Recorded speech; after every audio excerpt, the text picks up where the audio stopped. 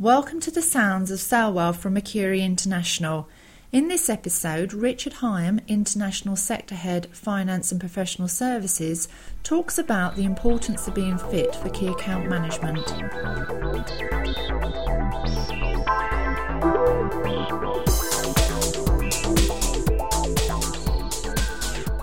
Richard, in our various conversations about key account management, you used the phrase fit for KAM.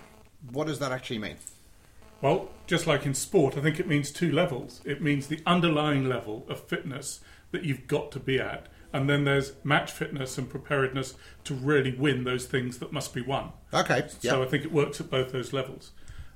I think that the difficulty with KAM, as we've talked about elsewhere, Andrew, is that it's a new subject, it's an emerging subject, and not everyone's crystal clear about what it is. Sure. So, in my view, testing whether you're fit for KAM has to start with understanding, well, what does KAM mean?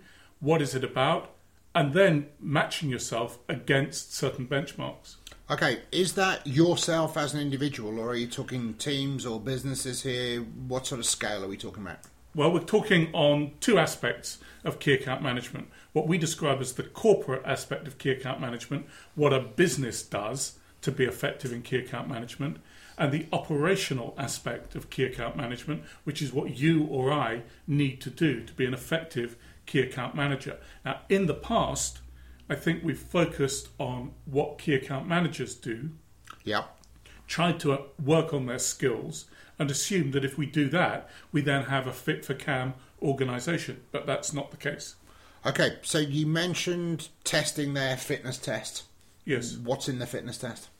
Well, when we set out to examine what good key account management is, we ended up, as well as these two aspects, operational and corporate KAM, we identified 5 dimensions which the best organisations consistently succeed in. And those 5 dimensions are strategies, how well you understand your environment and interact with it, set objectives and so forth. Yep. Solutions, how well you look at what you've got, take it to your key accounts and refresh it and adapt it for the future. The people side of KAM, we can go into that more in a minute. The managing side of KAM, how you organise yourself to be an account management organisation. And measurement, reviews, balanced scorecards and so forth. So we've got to, just as anyone going for fitness before a rugby season would have to work on different parts of the body, so with Fit for KAM, you have to work on different parts of key account management. Okay, so that's the what. Tell me about the how. How do you do the test? Well, I think there are a number of ways of doing it, but the simplest and the clearest is you've first of all got to know where you are, and you've then got to know where you're aiming to be. And ideally, to know where you're aiming to be, you've got to have a pretty good idea of where you should be. Yes. What the benchmark, what the target is. Yes, okay. So what we've done is we put online a simple test, takes about 30 minutes or so to complete, which asks you various questions across these two aspects, operational and corporate KAM, and across the 5 dimensions, strategies, solutions, people, managing and measuring. It just asks you a set of questions for you to reflect on. Now, the way I like to do this is asking an individual to complete it. That's great. Let's say you're a program manager. But where it becomes really powerful is when, say, a board of directors or an executive management group looks at that, because often quite serious fights break out where you might say, well, I think we're great at the way we plan accounts, and your finance director is pulling her hair out because she says it's hopeless, it's not where it needs to be. So getting different views of Fit for KAM is good. That gives you a clear picture of where you are. Okay, so then you've done the analysis and reflection. Does the method that you're talking about then suggest the action plan, or does that have to be developed separately? Well, I think there's a step in between. Okay. And that's asking yourself the question, well, where should we be? Because there may be some areas where you are currently weak, but it's irrelevant that you're weak.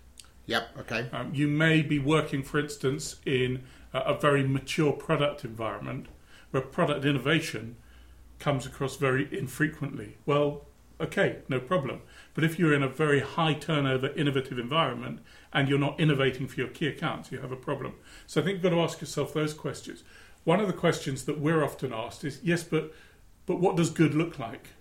Yep, sure. And one of the things that we set out to do a few years ago, we interviewed and researched 560 European companies and looked for what the best 10% were doing. Okay. And that, as it were, provides us with a benchmark. It's not perfect. It doesn't give you the answers, but it does give you the questions to ask. Sure. So what we're able to do now is, on a very simple snake chart, compare you where you are and the benchmark.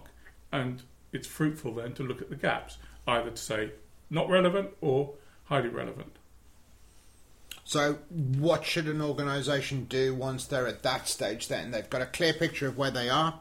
They've got a should be in mind. They've prioritised some of the gaps. What comes next? Well, I think the first thing is to make sure that you get agreement. One of the big mistakes that we've seen in the whole area of key account management is moving out on a program or a project when the top management either isn't bought in or isn't really convinced together that this is the way to work forward. Yep. Because all sorts of nasties will come out of the woodwork as you begin to work on key account management.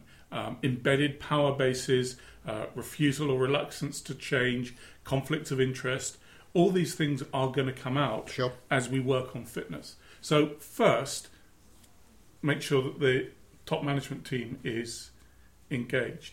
I think second, one of the bits of evidence that we found is you need a program manager.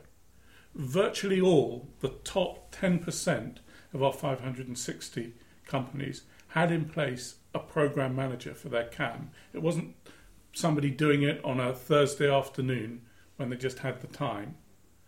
It was a core part of their job. So you need somebody to coach, lead, drive, champion your key account management, because like any fitness regime, it's going to take some effort and it's going to cause some pain. Okay, and that person is there to motivate when you need motivating, is there to make sure you're sticking with the program, is there to give you a slap if you need one, I guess.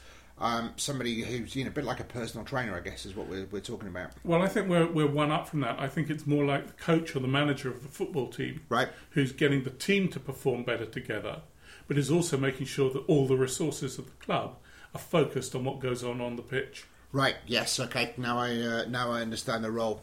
So, is there anything else that businesses should be watching out for? You've hit upon this program manager as being essential. What else do you recommend? Well, like all things, it's about doing less better. So it's about prioritising. The rule of 5 plus or minus 2 applies here. So 5 key issues that you want to go for. Yep.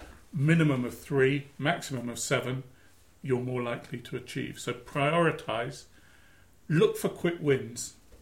The organisation usually will get frustrated by a long, slow, painful, apparently unproductive fitness program. Now, it's why clubs play friendly matches pre-season. There's got to be something happening visible on the pitch to make it look like it's working. Yep. Look for quick wins, but don't expect complete world domination in 2 months. All the successful KAM programs that we've seen have taken a bit of time to get going. Of course, you can accelerate that and we can help do that, but it does take time to make key account management work. Yeah, absolutely. So if someone wants to go a bit deeper into this, what should they do? What should they do next? Well, the simple thing is simply to do the Fit for KAM online questionnaire. Okay. How do they get access to that, Richard? Give me a call, +44 7712 588 757, or if you prefer, just email me. That's Richard-Higham @mercury.co.uk. I'm happy to